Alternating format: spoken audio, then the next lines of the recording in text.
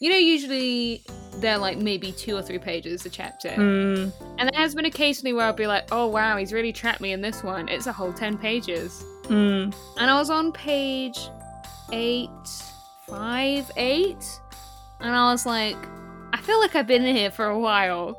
How many is there to go? And I was like, oh, it finished this chapter ends on 868. But I was like, what? But have I not been in here for a while? And then looked back and I was like, and it started on 848. So I was just like, what the fuck is this? What is he? Why is he playing this with me? Why are some chapters literally like one single thing happens, and then this particular chapter everything was going on, and I have just for my own brain had to split it into 2 chapters that are incredibly thematically linked, but I actually couldn't keep going. Yeah, I feel like that's my writing style as well. So welcome to Brad and Barricades, a layman's podcast. My name is Nemo Martin. My pronouns are they, them. I am the host of this podcast, and today I took part in an online musical theatre quiz, and honestly, like, I knew that I wasn't going to do the best because the people I were with, like, most of them were autistic, and all of them were their special interests are, like, these exact categories. But I was very surprised that the category that I did the most well in was what show was for each set design, which nobody else was able to do. And I was like, but this is the easiest part of it. You're autistic and you have special interests. That's true. It was also quite funny because, like, it was a group of musical theatre writers, people who are, like, writing musicals themselves. When they were giving their answers, I was like, guys, don't you know the most memorable part about every musical is the stage design? And, like, I don't think that they were quite as tuned into my brand of humor there. They were like, and I was like, it's a joke. But yeah, so that was my evening. I also got every single question that had to do with Les Mis, so I did feel some way about that. Like you're allowed to have done your PhD?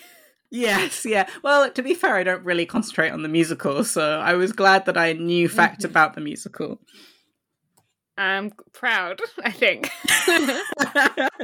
This is Stevie, she, they pronouns, primary researcher. It snowed in England, which, as we all know, means the whole country closed for the day. So yep. I was just at home reading my current special interest back in Stranger Things. I think it was maybe 2 episodes ago that we were talking about hair, and I was like, haha, I'm going to cut my fringe off. Yeah. Have since cut my fringe off, and the second I cut it off, it was like, I look exactly like that one boy from Stranger Things. You do. And I didn't do that to look like him. I have done that before to look like a character, but I actually did not intend that this time. But I've had everyone separately tell me that I look like Eddie Munson, so this is Eddie Munson on this Layman's podcast, I guess. Who was played by Andreas in the BBC show. So that's Layman's links. I remembered what you, because I was surprised when Nemo told me that. Which, like, is bad because, like, I haven't seen what he looked like as Enjolras. Or if I did, it just didn't leave a lasting impression. I mean, he's quite milquetoast in the show as well. Yeah, because you're always like, I don't know, picturing the musical where they were like, we're gonna need a hot boy, and like, not that he's not a hot boy, like the Stranger Things fandom fucking love him. But I kept seeing things from him, like, because I'm in the tag scrolling around, of him saying, like, in interviews, like, he was really unsure if, like, were they right to cast me in this role? And I remembered Nemo saying that that there was, like, where people like, oh, he's not hot enough to be Enjolras or something. But I was like, I wonder if it was Les Mis that, like, has destroyed his self-esteem. That was my first and immediate thought, that I was like, I know that the Les Mis fandom has kind of done some things to some people within its own fandom that I was like, I wonder if it was being in Les Mis that has made him, like, because he was like, very beloved in the fandom, his character. And that he seems surprised by that I'm like, oh, you know that you were like good and like you're an actor, you're out here acting. I don't know, it's just funny that the first thought was like, I bet it was like this that destroyed you emotionally. I feel like it's the same kind of thing as like whenever I see like British stand-up comedians who I only know from like panel shows, like Jack Whitehall suddenly being in like Hollywood films, and I'm like, no, you're only allowed on Channel 4's TV programming. Where it's just Nemo and Moms. Yes. Yeah, when I saw a picture of the actor, I don't know people's names. When I saw a picture of the actor without his Stranger Things wig on, I was like, that's a different boy. Like, that's not the same boy. Now that's a BBC actor. No, that was a BBC actor. Yeah. Joseph Quinn, I believe his name is. There we go. Well, if Eddie Munson is me and also my Blorbo, Cosette's Blorbo, oh my god, is here today. Because we left out where she had found that letter. And she loved it. And we have to be happy for her. She's put it in her bodice, like against her heart or something. I'm pretty sure that was the thing. I forgot. Sorry. Part of this quiz earlier was like, name a song with a letter in it from a musical. And I was like, I remembered the letter that Fontaine sent with Jean Valjean to Thénardier's being like, please, he can take my daughter. But I forgot literally about the letter that we were talking about last week. You had carefully blotted Marius's soppiness from your brain. Because there are more letters that he sends, and all of them are plot relevant, unfortunately. Oh, well then that's foreboding for me, because I didn't know there was more of these coming. Oh, sorry. So currently we're at one letter, and she's got it close to her heart, and she loved it. And that's where we left off. And you know we're getting in it, because the next chapter is called Old Folk Are Designed to Be Out at the Right Time. Oh my god. Which I wish that for the events of each chapter that Jean Valjean would, like, I don't know, have it in his dream, the title of the chapter would just, like, come onto him, and he wouldn't know what that's about, but he would see that about his own life, like, you're gonna be out at the right time, and he would know, oh, I'm gonna be out at the exact wrong time. That's what, like, we would actually think a godly apparition is. But for him, he would think, oh, that means that, like, Javert or something would be watching my house, and so, like, it's actually the right time for me to be out. Yeah. What is worse for Jean Valjean, getting caught by Javert, or at this point in his life, like, he's not had any of his, like, character growth or whatever that's going to come later. Cosette and this boy hanging out. Yeah, I mean, that is the final dilemma. Everyone That's literally the plot of the book, Stevie. Everyone vote now. Make that a Tumblr poll. Twitter poll? Are people still on Twitter? A lot's happened. Yeah. Since we last unfortunately. Recorded. Okay, well, Twitter poll. I mean, this is genuinely, Jean Valjean has a whole monologue about this. Yeah. Stevie. Well, just to make it worse for you are currently, while you're thinking on this, Nemo, you are Jean Valjean. To make so what is worse, also, you know that you're going to be out at the right time today. To make it that what, because that's the, like, you know, say he's thinking, oh, I'm out at the right time. Does this mean I'm being away from Javert? Is a worse thing for him? Is it Javert, or is it something's going on with Cosette? I see what the question is now. The question, yeah, okay, yeah. Is my worst nightmare something out there or something in my own home? Yeah, because to make matters worse for you on this question, Mr. Jean Valjean, your daughter's taken some scissors to her bodice. Okay. To make it more revealing, a lower cut neckline. As the young girls say, a little indecent. Oh my god.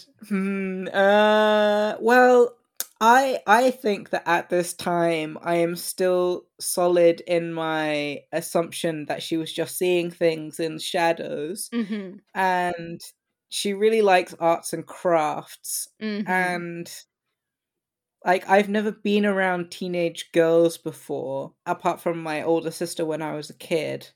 So I think that me, Jean Valjean, would still be more worried about a real tangible threat, like the police knocking down my door, than a threat that I probably haven't even read in novels, because I haven't read any novels, like someone coming to woo my daughter. Okay. Because, also in your defense, sir, she has no plans to go out today, so she's not, like, making herself look more attractive than it would be otherwise for parading around in. So this is just for herself. So you're secure in that knowledge, and you're leaving the house. Okay. Yeah. Because she doesn't mean to go out, and she's not expecting a visitor. But at dusk, she does go out to the garden. And Toussaint is busy in the kitchen. So Cosette goes back to the bench, and she could see that rock. And she sits down and lays her soft white hand on the stone, as if wanting to caress and thank the stone. And then she gets that feeling that you get without even having to look, when you just know that there's someone stood behind you. He's behind you! There he was, bareheaded, pale and wasted. The slut. Wan in the lights, and his eyes are kind of shadowed, and there's just something a bit dead about him. He seemed like he's not quite a ghost yet, but he's no longer a man. And he's tossed his hat away into the bushes. And Cosette is on the verge of fainting, but she doesn't, and she doesn't cry out. She steps towards him instead, and he's just, like, stood just, like, deathly still. She retreats into a tree, and that's all that is propping her up. And finally she hears his voice, and I was like, oh my god, I forgot they hadn't even spoken before. Yeah. So he's like, forgive me for being here. My heart is bursting. I can't go on living the way I was. I had to come. Have you read my letter? Do you recognize me at all? Don't be afraid of me. Oh my god.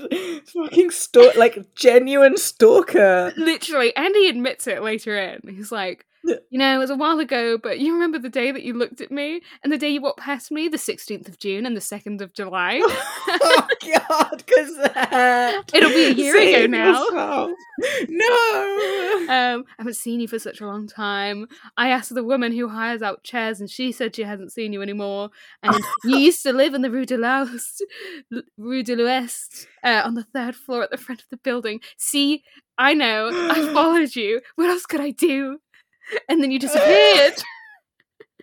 I thought I saw you once, but it was a different girl in a similar hat. I ran after you. Don't be afraid. No one sees me. I have come here at night. I just come to look in through your window, and I walk really softly so you won't hear me. And I don't want you to be frightened. And, you know, the other evening I was behind you, but when you turn around, I fled. I once heard you singing. I was happy. Do you mind if I hear you singing through the shutters? No, you don't mind, do you? You see, you're my angel. He's actually doing an Edward to her Bella. First thought. Like, I've been watching you sleep. Effervescent. If only you knew I adore you. Forgive me. I'm talking to you. I don't know what I'm saying. Perhaps I'm annoying you. Am I annoying you? They're like, you know what, Hugo? That's a well-written boy having a fucking breakdown. Realistic, yeah, that's true. And Cosette's like, oh dear mother, and sinks down as if she was dying. But I mean, also a good if we're still on the line that Marius is based on Leopoldine's real husband, that this is Hugo being like, and that's what he sounded like, the snotty little brat before he died with my daughter. Well, he catches her as she's kind of crumpled through the gate, I think. he's just behind her, but the gate was behind, the like wall was behind her before. Like before he'd just put his hand through the bars to put his letter down. But he's caught her, so I'm not actually certain. But imagine walking by and seeing that. The boy leaning through the gate, propping up a gal. His head is like it's full of thick smoke, and you're like, I got that impression. Yep. While he's like holding on to her, he's like, he feels like he's performing some religious rite, but also that he's committing some act of desecration. But he's got no, like, lustful desires while he's holding her against his chest. He's overwhelmed with love. Yeah. But once again, Cosette couldn't be more into his whole deal. Well, because she's never had conversation with any other human man apart from Jean Valjean before. She takes his hand and lays it over her heart, and that's where she's been keeping his letter, so he can feel that it's there. So he's like, you love me then? She's like, hush, my beloved, you know I do. Oh my god. And they just embrace each other, and they're both blushing. Okay, so he must have actually climbed into her garden, because he sits next to her on the bench. And for a while, they're just kind of wordless. Just, like, sat next to each other. But they do start kissing. One kiss was all. But it's Hugo, it's very poetic. How was it their lips met? How is it that birds sing, that snow melts, that the rose unfolds its petals, that May comes into bloom, that dawn brightens behind the dark trees of the quivering crest of the hills? One kiss was all. The line about the snow melting, the first thought in my head for this poetic moment of Hugo being like, oh yes, my young lovers, was the song in Frozen that Olaf sings about doing whatever a snowman does in summer. I was like, oh yeah, that's what's going to attach itself to my brain now whenever I think about Cosette and Marius kissing. It's a safety measure my brain is doing. That's pulling the emergency brake on that. They're both just like little fancy handbag dogs. Because they're both like sat next to each other, just trembling. Looking at each other on the bench, trembling some more. I can also imagine that, you know, that post that goes around on Tumblr quite a lot, which is like, it's the 1 year anniversary of the time that I kissed what I thought was a handsome twink in a bar who thought that I was a butch lesbian. Yeah. Accepted. That makes it, again, fail-safes for my brain to be like, okay, Olaf didn't work. Quick, imagine it queer. Doesn't make them any less cringe. No. But they have to, like, they've taken hold of each other's hands. And, you know, when you're like, this is what it is. This is what Les Mis is. So it was at this point that I was like, I just have to accept them. Because otherwise it's going to be real hard. So I'm just going to have to find it sweet. So she doesn't even ask him or wonder how he found his way to this garden. She's like, of course he would. And they just like start talking a lot. What are they talking about? Their raptures, their ecstasies, their fantasies, their yearnings, how they adored each other from afar, how they longed for each other, confiding to each other the greatest secrets and mysteries about themselves. They're just like all of it, like childhood dreams and all of the stuff. They're basically swapping souls, is what Hugo is saying. That you're like, okay, it's very Stevie falling in love, cringe behavior. That you're like, I saw this person one time and I'm gonna be in love with them and talk to them until 5 a.m.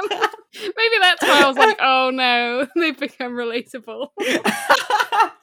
I mean, also, like, it just popped into my head. I was just reminded that my housemate Rumsey, he's never watched anything Les Mis, and but he has to deal with me talking about it to him, and he just did his like Myers-Briggs test thing, and you know, it does the like what characters you are close to. He got Cosette as his thing, and he was like, why do you think that I would have gotten Cosette? And I was like, to be honest, I'm not really sure. But then as I was talking through it, I was like, well, like, so she's kind of like, hopeful and falls in love with the world and like is intelligent in a certain way, but also believes in people and like trusts people quite a lot. And also I didn't want to be like she's really fucking annoying because my housemate Ramsey is not, but it was trying to like give a positive spin on Cosette. And then he was like, oh, okay, so she's like the physical representation of France. And I was like, how did you get there? From all the things I just said. Yeah. Well, I guess Hugo did it. Yeah, I was like, oh, okay, I guess the message is transferred then. Oh, Ramsey's the physical manifestation of France. But yeah, I think when you are doing a good faith reading of Cosette and Marius's relationship, as I was trying to do in order to sell her to my housemate, then you start to understand why Hugo was writing them to fall in love at first sight with each other. Yeah. But hey, I had Marius being relatable. Now you get to have Cosette being relatable. Yeah. I feel like I would have been more Marius, though. We weren't as this creepy, though. So maybe I can give myself more credit than this. You and I on the Marius relatable train. Oh no, between us are the two aspects of Marius. And then we fusion her and combine into this Marius. And everything that's left over of us that isn't Marius is the better person that we wish we could be. But we're the two parts stuck as Marius. Well, they have their whole chat, and in a very internet age relatable way, after outpouring all of your we've been talking until 5 a.m, here's my hopes and dreams and things I've never told anyone, and my childhood whatevers. What's your name? Yeah, very relatable. There are people whose names I still don't know and I'm afraid to ask. Yeah, you're like, wow, it's been 10 years, but I can't ask. But they actually do ask and tell each other even. My name is Marius, and yours, my name's Cosette. Great, that was not a rendition from the musical, but I could believe it. Yeah, it wasn't at all. I'm sure there is a tune to which they say their names to each other, but I don't know her. And then Hugo is like, you know what, you've been through a lot with Marius and Cosette right now, so let's pivot. Back into Gavroche, who does keep getting injected. It's like Hugo's like, here's all this love stuff, and even he is like, I need to take a break and do some Gavroche. Okay, now I can get back to it, but I'm gonna take another break and get back to Gavroche. So, book 6, Young Gavroche. We're getting more Thénardier backstory. He does like to kind of like really slowly feed it to us. So since 1823, when the Thénardiers still had the tavern in Montfermeil, it was like going under. It wasn't as bad as it was gonna get, but it was already going under. The Thénardiers actually had 2 more children, both male, so they had 5 kids. And that was a lot. That's a lot now. You can't afford 5 kids now, let alone 1823. Yeah. But while the 2 youngest boys were still very small, a peculiar stroke of luck comes upon the Thénardier woman, who was able to disencumber herself of them. Disencumbered is the right word. There was only a fraction of natural feeling in that woman that I think, and I'm pretty sure that he said this before with Gavroche, that Madame Thénardier is only capable of being a mother to her daughters, and her hatred of the human race began with her sons. Yeah. So she's just always been cruel to her boys. Her heart is a bleak stone wall. She detested the eldest. Why? Because, full stop. The most terrible of motives. Because. So, let us explain, says Hugo, how she managed to unburden herself with these children. That Menon woman mentioned a few pages earlier, and I was like, which of the goddamn women, and how many do you count as a few? Because then I did remember who she was. But it was like, I think it's a few more than a few pages. Yeah.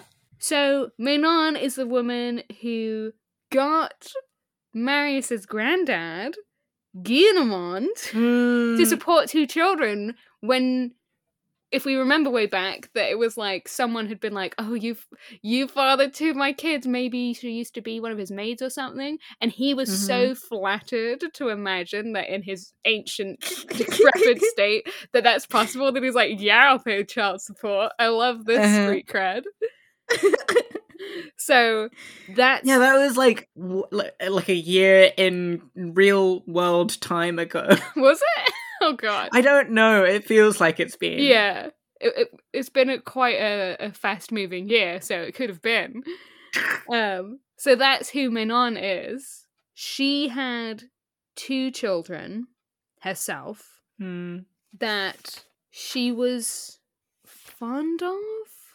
Yeah, that he's like, these children were precious to the mother because they represented 80 francs a month. So I was almost like, oh, good mom, and then it was like, no.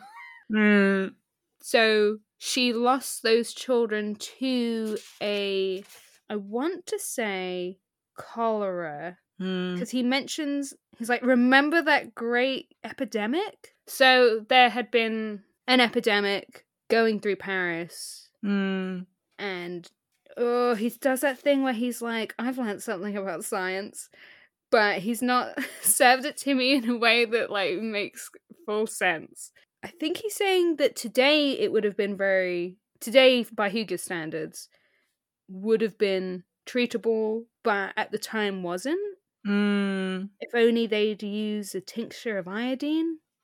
But okay, all this to say, dear, she lost her 2 children to it, and they are how she was getting 80 francs a month from Guillemont. So she's like, oh shit, my income. But in that shady Freemasonry of villainy to which she belonged, everything is common knowledge, no one betrays a secret, and everybody helps each other out. She needs 2 children. The Thénardiers just happen to have 2 children, the same gender and age, and they don't want their ones. So they're like, perfect, let's make an arrangement. The little Thénardiers become little Menons. Because Thénardier is always like that, he's like, oh yeah, you can loan them out for 10 francs a month. Yeah. So I don't want these kids, but if they're worth something to somebody else, then I will make money out of them. Yes, of course. So she pays that because she's getting 80 francs a month, so a decent deal, I guess. 12%? Yeah, not bad. Cut. And Guillemont had no idea that the original children had died, so like the switch is just like made. And he comes to visit the children every 6 months and notices nothing. He's like, they look so much like you.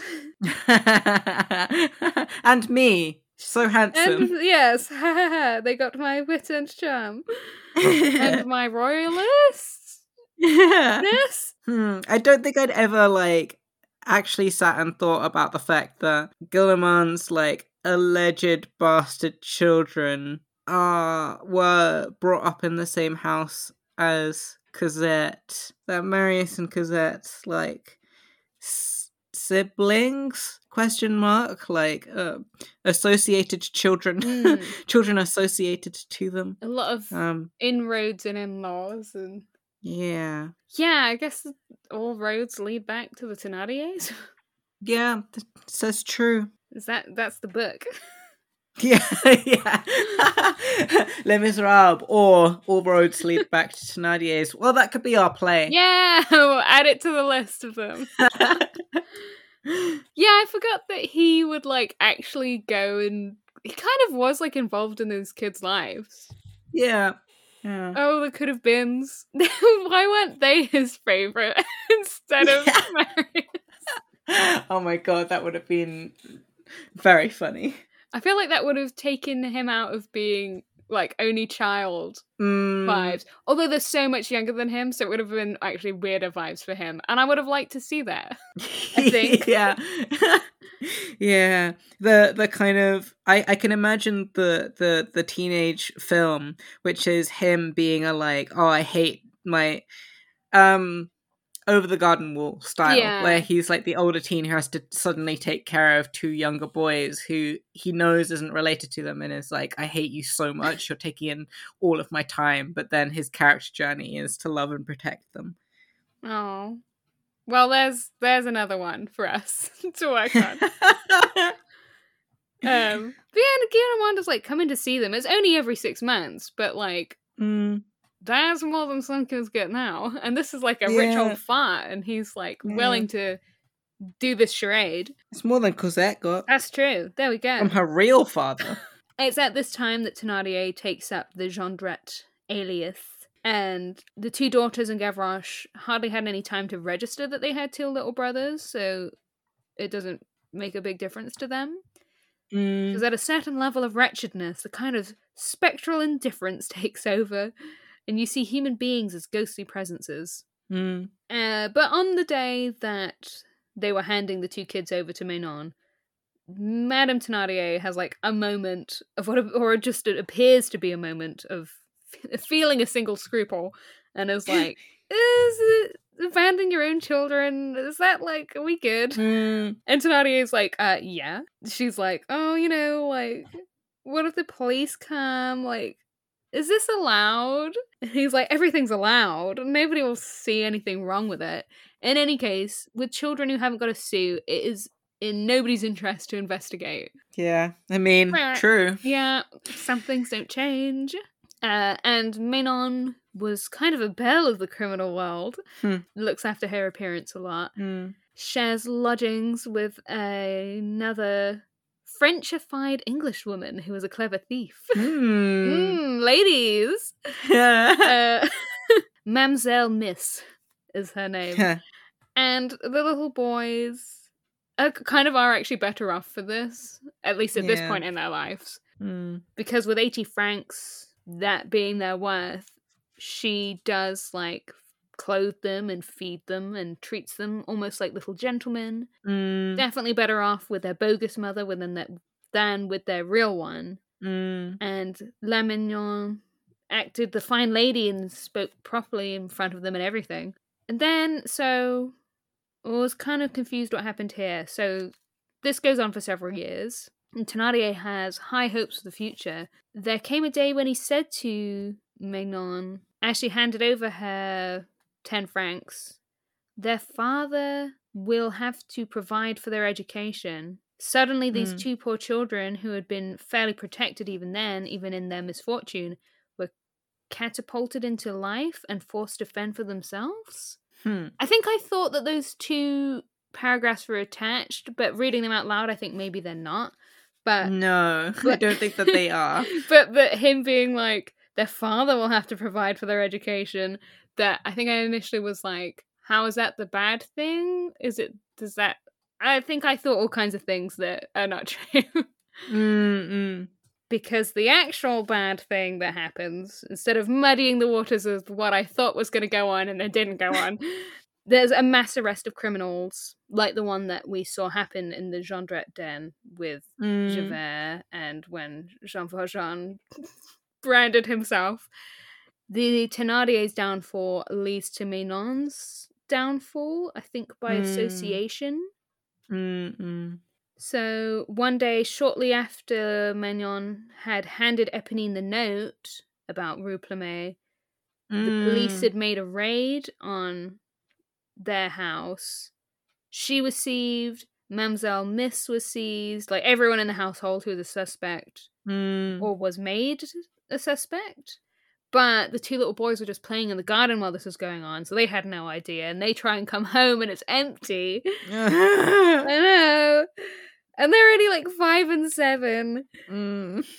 So they're like, And a cobbler from the workshop opposite comes and gives them a note from their mother that said, they just had an address that was like, Monsieur Barge, rent collector on this street. You don't live here anymore. The man in the workshop told them, go there, it's very nearby. Use this note to ask the way. But it's so cold and their fingers are so numb that the wind just blows a note out of the oldest boy's hand. It sure does. And they're like, Okay, and they just have to aimlessly walk the streets. Instead of going back to that man and being like, can you just take us there? Oh no! Oh, other could have beens. Yeah, so many could have beens. Now we come to Victor Hugo's, I want to say, longest chapter. I've had a lot of complaints around here over the years, but next time I complain about a long chapter, somebody, remember to ask me how long it is, because I want to know if this is the longest one, because it certainly felt it. I won't remember, but I'll try. That's all anyone here in this podcast could do. Try and remember a single thought. That isn't a meme. Or the obscure name of some actor. Actor or some boy that we met in this book 4 years ago. That lives rent-free, but... Alfred!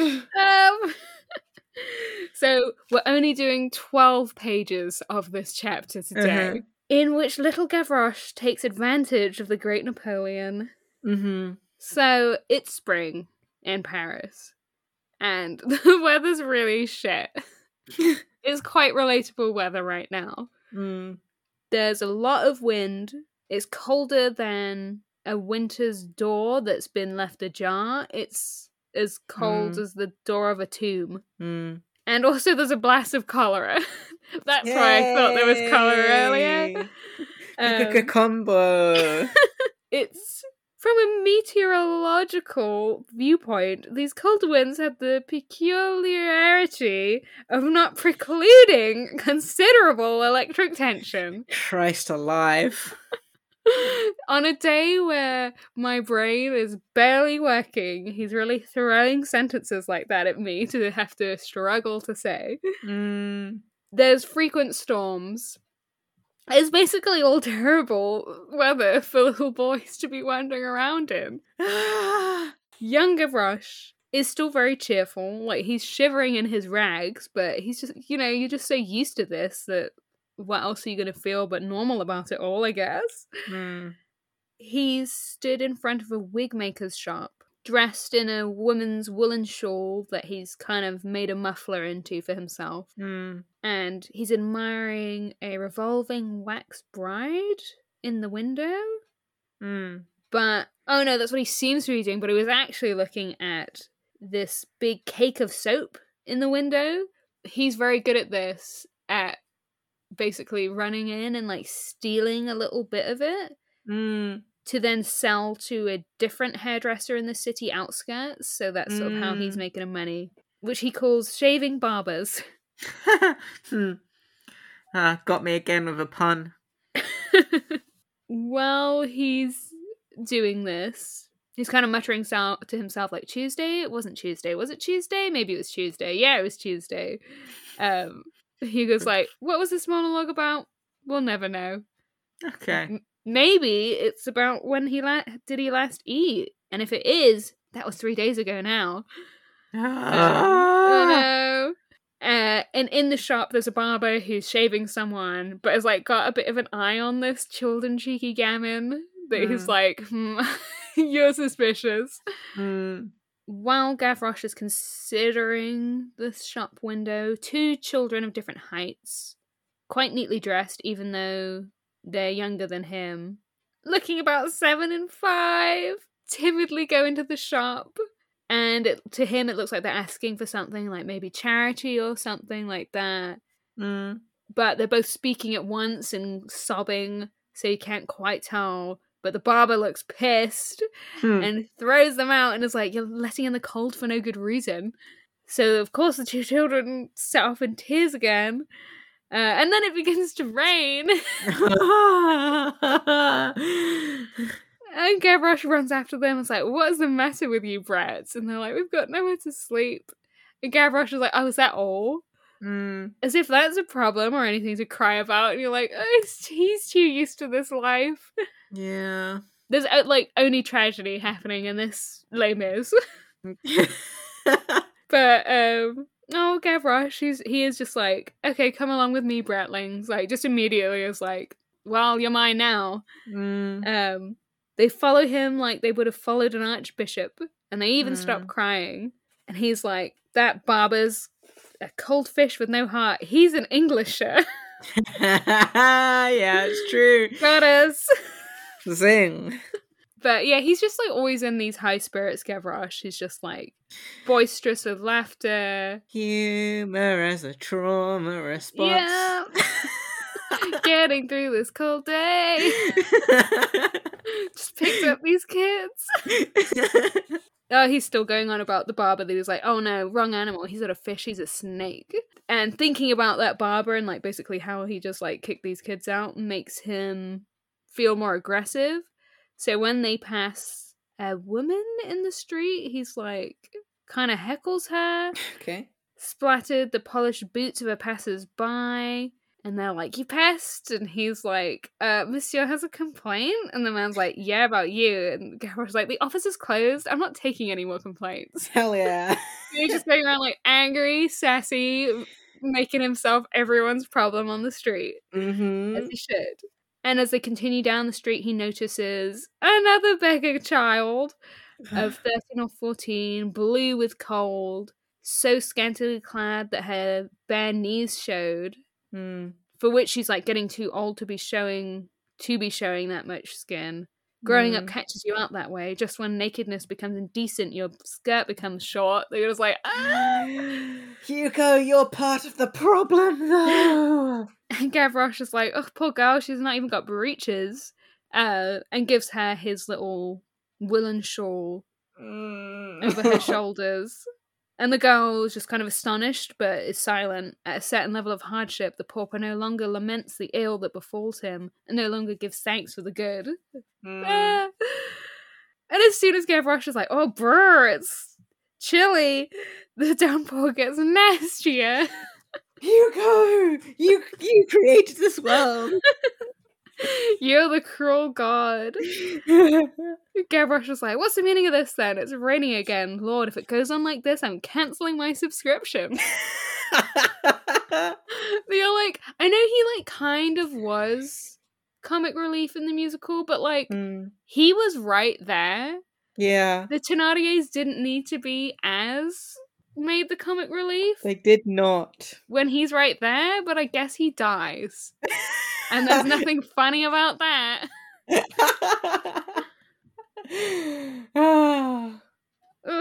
We can try. And all roads lead to Thénardier.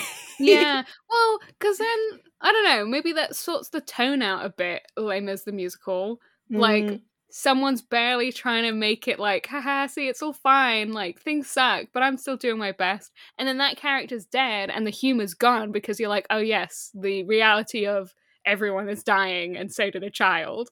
Yeah, but that would rely on the audience, the main audience base of the original not being Tories. That's true. Ugh, could have had what Mulan, which was, even Disney managed it, when they were like, suddenly the reality of death is here, and the songs are over. Yeah, it's a girl worth fighting for. Yeah. Oh, Gavroche. Out here making quips. In the cold. But he's like, never mind about this though. Like, at least looks back at the girls like, well, at least one of us is covered. And then looks back at the clouds and is like, so there. And you're like, ah. Gavroche would fight God. Gavroche would fight God and win. And win. The two children are still like trotting along close on his heels, and they pass one of those heavy lattice grills that indicate a baker's shop. Bread like gold is put behind iron bars. He's like, oh, young'uns, when have you eaten? And they're like, oh, monsieur, we haven't had anything since this morning. But he's like, immediately like, okay, we're going to go in and I'm going to buy you a treat. Even though we know for him, not eating for like 3 days, it's just like normal. But that like, he's just, there's been times where you're like, you're a little scamp. You can be a little shit sometimes, Gavroche. But like, he's a good boy. It's like, oh, if for them that is a long time, like, I'll feed you then. Baby! Yeah, he's like, oh, you don't have any parents, and they're like, oh, well, we have, but we don't know where they are. And Gavroche is like, yeah, sometimes that's just as well. Yeah. Lost their parents, don't know what we've done with them. And he's like, well, it's silly missing old folks like that. We'll just get some food. For him, like, what's more natural than to be homeless? God damn it, Hugo. So he takes them into the bakery, and from his pocket pulls out a sou. And the children, the two smaller children, they're all children here, are like, oh, wow. He's got such a little tiny child swagger. He's just like, puts it on the counter like, 5 centimes worth of bread, my man. In 3 pieces, my man. There's 3 of us. And the baker initially picks up this loaf of black bread and then stuck his finger right up his nose with an inhalation as imperious as if he had a pinch of Frederick the Great snuff. Oh my god, it's Hot Boy! Frederick! It's been a wait, has there been an outright Frederick in this? We've had a lot of Voltaire, but is this the first canonical Frederick? Surely not. Surely can't all have come just from us. It can't only be us bringing him up. Hugo must have. I feel like surely Hugo brought him up when he wasn't on our radar. Maybe. We haven't full text. Come on, Friedrich. Yeah, we've not had I was going to say we've not had a Voltaire in a while, but we just haven't picked up the book in a while.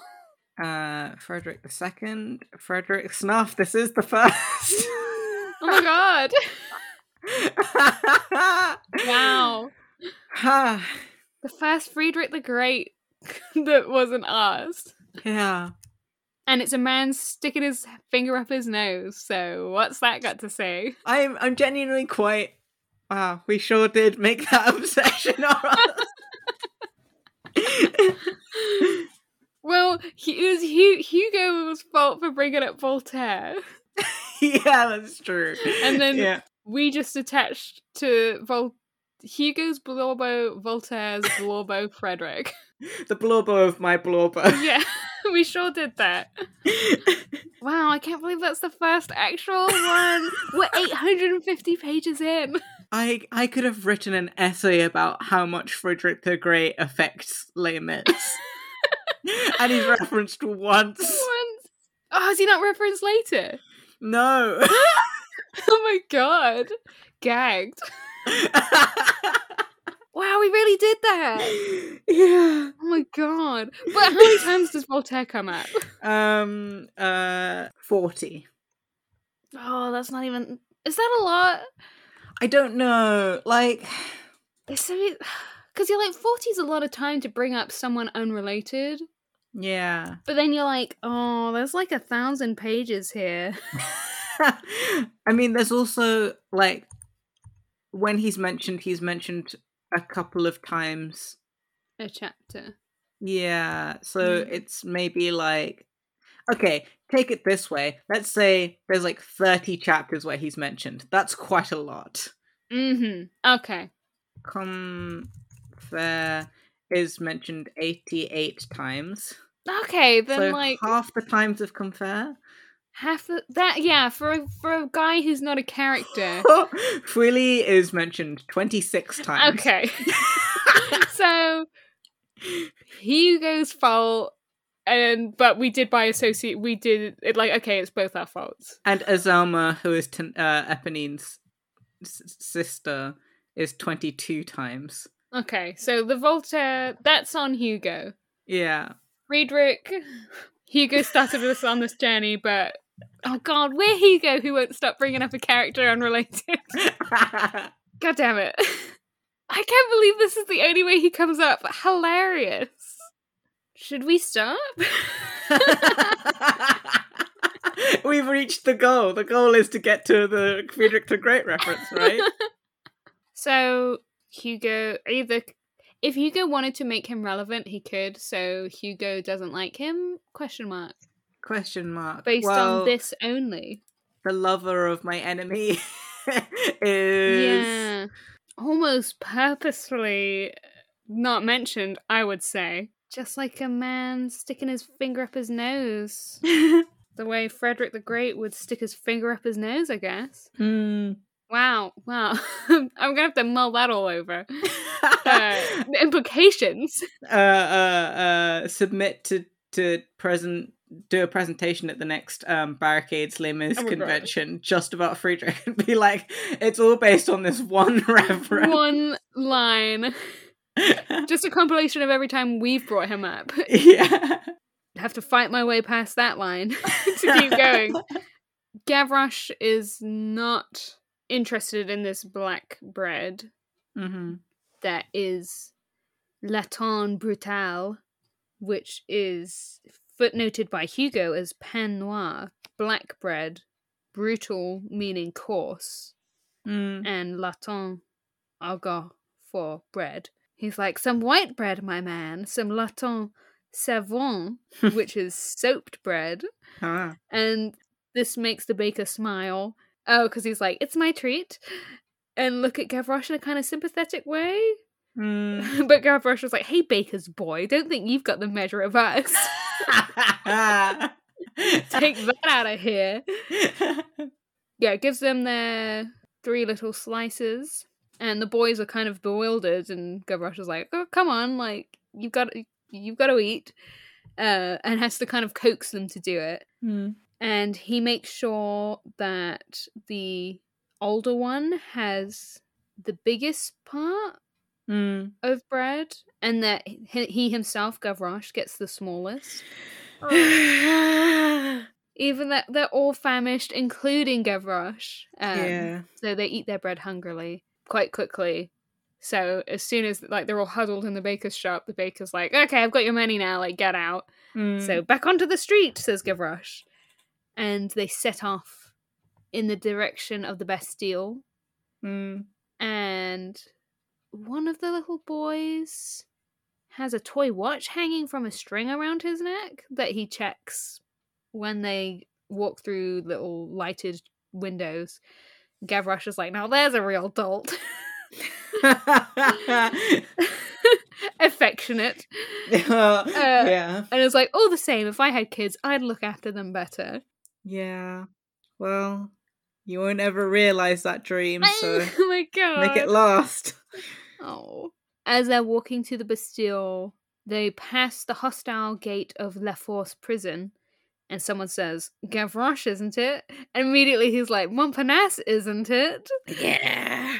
Which I love because, like Montparnasse is like, oh, you recognise me really quick. Because he thinks he's in disguise. He's in some blue specs and a coat the colour of linseed poultice. And blue spectacles are what a doctor would wear. That I was like, what? This is the doctor fashion. And yeah, Gavroche was like, that's style for you. Like, yeah, Montparnasse, you got it. Also, Gavroche has been smelling his perfume for the last, 45 minutes. And it's been like, why is Montparnasse following me? Oh my god, probably. Yeah, Montparnasse is like, shh, not so loud, and, drags Gavroche aside out of the light from the shops. And the 2 little ones automatically follow, holding hands. And Montparnasse is like, you know where I'm going? And Gavroche is like, to Mount Weeping Abbey, which is Mount with regret in the French, translates to, footnoted by Hugo, to basically mean to the scaffold, i.e. the guillotine. I see. And Montparnasse is like, haha, very funny. I'm going to find Babet. Gavroche is like, so she's called Babet. And Montparnasse is like, not she, he. How dare you assume my lover's gender, Gavroche? Yeah, and Gavroche was like, Babet. And he's like, yeah, Babet. I thought he was in Clink. Is that an editor's typo? Ooh, the Clink? Sexy.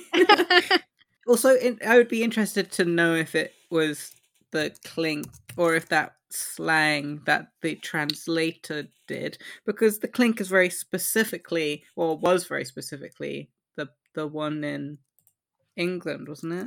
Oh, I mean, it probably is just translators. Like, there's a lot in this particular chapter of like, I haven't drawn attention to all the bits where either Hugo himself is like, this word just got used and that is some slang for such and such and such, or the English translator has been like, I couldn't make this work as a direct translator to do what it is that Hugo's trying to do, so here's what I've done to do my best. So it probably, it's likely. Yeah, this the online version says, I thought he was buckled. He has undone the buckle, replied Montparnasse. Yeah, because Montparnasse is like, he got out. I think that I thought he was in clink needs the there. Personally. Yeah, I think so too, because the clink is, it's the clink. So, note to the editor. But yeah, so Montparnasse tells the gamin that Babet had made his escape this morning. He took a left turn instead of taking a right down the corridor to the interrogation room, and he just got out that way. Gavroche admired the skillfulness. What a dentist, he cried. And that's not all. Montparnasse is really bragging about Babet's escapes and escapades. Boyfriends. And while he's listening, Gavroche had grasped a cane that Montparnasse was holding, and without thinking, he pulled out the upper part, and a dagger's in there. And he's like, you've brought along your plainclothes officer. Montparnasse winks, and Gavroche is like, oh, so you're going to have a run-in with the bashers? And Montparnasse is like, oh yeah, you never know. Always good to have a blade on you. And Gavroche is like, oh, so what are you doing tonight? What's going on? And Montparnasse becomes serious again. It's like, things. By the way, something happened the other day. Imagine, I run into this gent. He gives me a salmon as well as his purse. I put it in my pocket. A minute later, I feel my pocket, nothing there. Except the salmon, said Gavroche. What about you? What are you off to now, Gavroche? And he points to the two little dependents. He's like, I'm going to put these children to bed. I like how Gavroche is like, yeah, imagine that happening. Anyway, I'm an adult man with responsibilities, so I must be going. What a funny story you just told. And basically ends up telling Montparnasse that he's staying inside of the elephant. And Montparnasse is not a man easily surprised, but even he's like, what the fuck? That's right, inside the elephant. Hugo fucking loves it. Well, I'm assuming there's so much French slang, but our translator's done his best. So he's like, what about it? This is another word in the language that no one writes and everyone speaks. What about it means, what about it? The translator being like, oh god, this is the worst work I've ever done in my life. So, assuming there's some French version of that. To tell a very long story short, which is still just, we're actually going to be doing even less of this chapter than I thought, because it's fucking long. There is do I tell it now or in the next time? He's already brought up the elephant. There's a big elephant monument in Paris that we'll get into more when they get to it. Yeah. That Gavroche is staying in. And he's like, yeah, I've made it really comfy in there. It's not as drowsy as being under a bridge. There's a hole in it. That's how we get in. Yes, Montparnasse, you're correct. There's a hole. But you mustn't tell anyone. The police haven't found it, basically. You've got to climb into it, but I'm going to add a ladder for these young'uns to get in. As if Gavroche isn't a young'un. Montparnasse is like, where the fuck did you get these kids? And Gavroche is like, oh, these nippers that a hairdresser gave me as a present. And Montparnasse is like, so you recognize me really easily. So he takes two things from his pocket that are basically two quill tips that have been wrapped in cotton that he sticks them up each nostril to give himself a different nose. Mm. And Gavroche was like, yeah, let's change the look of you. It makes you less ugly. You should keep it like that all the time. Got him. Your mum. Got him. Montparnasse was a good-looking lad, but Gavroche was a joker. Hugo said that. My blubber is hot. And Montparnasse was like, seriously though? Like, how do I look? Mm. And it's changed his voice as well. And he's like, Gavroche makes a reference to someone I don't know. Mm-hmm. Pulicinello? A character that the two younger kids recognize because they're both like, the two kids as well, like, ooh, wow, it's that guy. A classical character that originated in Commedia dell'arte in the 17th century. Ah. Everyone just go watch Brian David Gilbert's video to know what the Commedia dell'arte is. Yeah, it's a clown dude who's wearing loads of like a white kind of thing with a black mask, and it's got a like a hooked nose, black. Mm-hmm. Okay, so it's a character that these two little kids must have been taken to the theatre, I guess. Yeah. Because they're both like full of joy now and admiration looking at Montparnasse looking like this. But Montparnasse suddenly becomes a bit worried, lays his hand on Gavroche's shoulder, and emphasizing his words like, listen to me, lad, I've something to tell you. If I was standing in the square with my doge, my degu, and my digu, Deege, and I was to be offered 50 centimes, I wouldn't turn a blind eye to it. No, indeed I wouldn't. Sorely tempted would I be, but a diabolical quandary I would find myself in. And basically, this is a peculiar statement that alerts Gavroche that there's a police officer standing behind them. So they're both like, okay, good night. Well, I'm off to my elephant with my youngins. If you ever need me at night, that's where you can come find me. I'm just above the ground floor. There's no porter. Ask for Monsieur Gavroche. Ha ha ha. And they part ways. Yeah, and then Hugo's like, that obscure statement was basically, a code. Warn you that the police are nearby and that we can't speak freely anymore. And he explains it, Hugo does, but that English translator was like, if I directly translated the repetition of the dog you, dag you, dig you, or doge, dage, that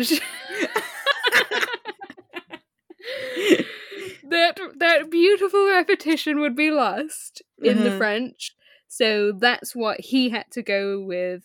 I have slightly reworded the text with the reoccurring syllable die rhyming with y. Okay. Dog y? Okay. I can't perform it properly. But that there's some rhyming things that warn you the police are coming. And that was enough to warn Gavroche. But Montparnasse's sentence was actually a literary beauty that was lost on Gavroche and the rest of us. Yeah.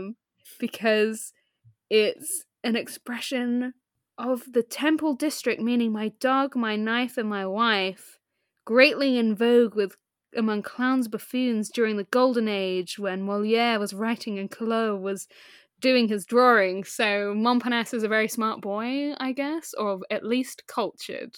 Yeah. I think he's getting at. Okay. And that is actually where we're going to leave it, because this is the longest chapter in the whole world. Yay! And I think that Hugo could have actually left it there. I really like reading this Wikipedia about Pulcinella. He's described as a perverted bumpkin. Does that make sense with he now looks like this Commedia dell'arte, like clownish weirdo character, and he's doing a smart little sentence that was in vogue with clowns and buffoons? Yeah, that's what, the link in my head where I was like, yeah. And also, Pulcinella is said to be every character's savior, despite acting as a rebel and delinquent in the shape of an old man. I feel like that's Victor Hugo himself. Not Montparnasse. I've not got that to look out for, that he's secretly savior. In Les Mis. And also, Pulcinella is where Punch came from, like in Punch and Judy. Anyway, that's all the facts about Pulcinella. And now we're cultured, like Gavroche. Yeah.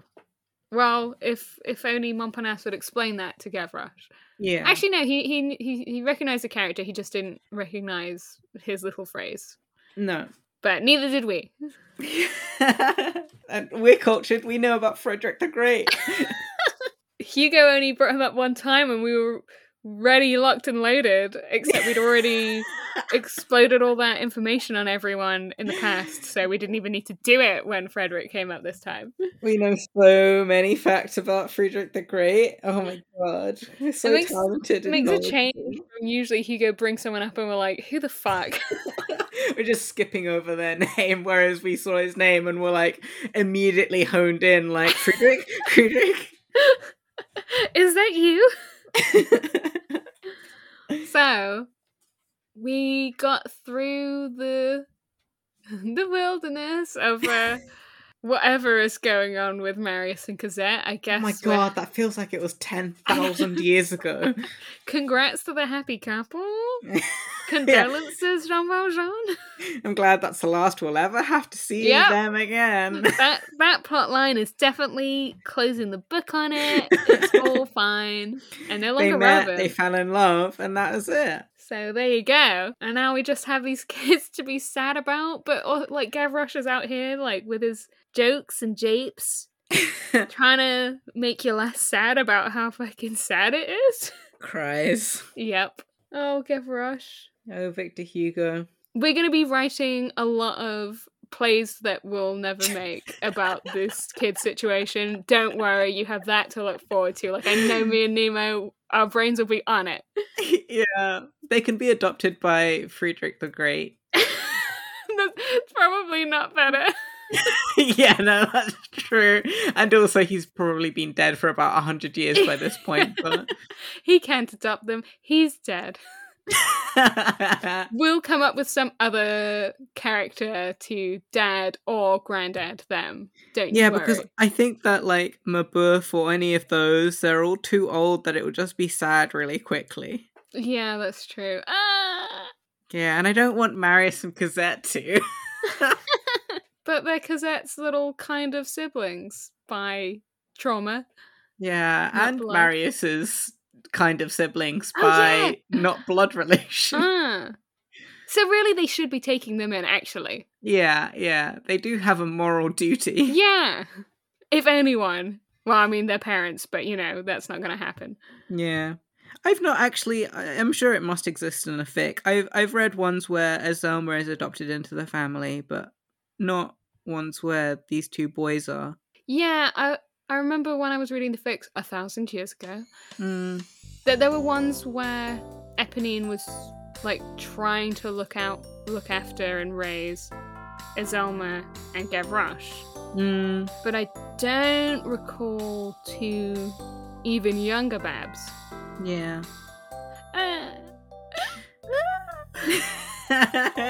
Well...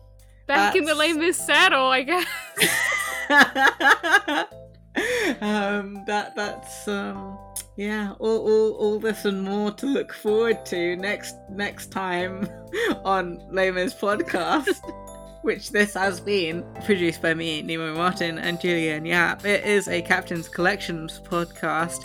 If you have any comments, questions, or quibbles, you can email us lemispodcast, lesmispodcast@gmail.com, or on Twitter @lemispodcast, or on Tumblr @Barricades. You can donate to our Ko-fi or our Patreon. The link is in the description. Or if you like the show, then you can give us 5 stars wherever, whatever.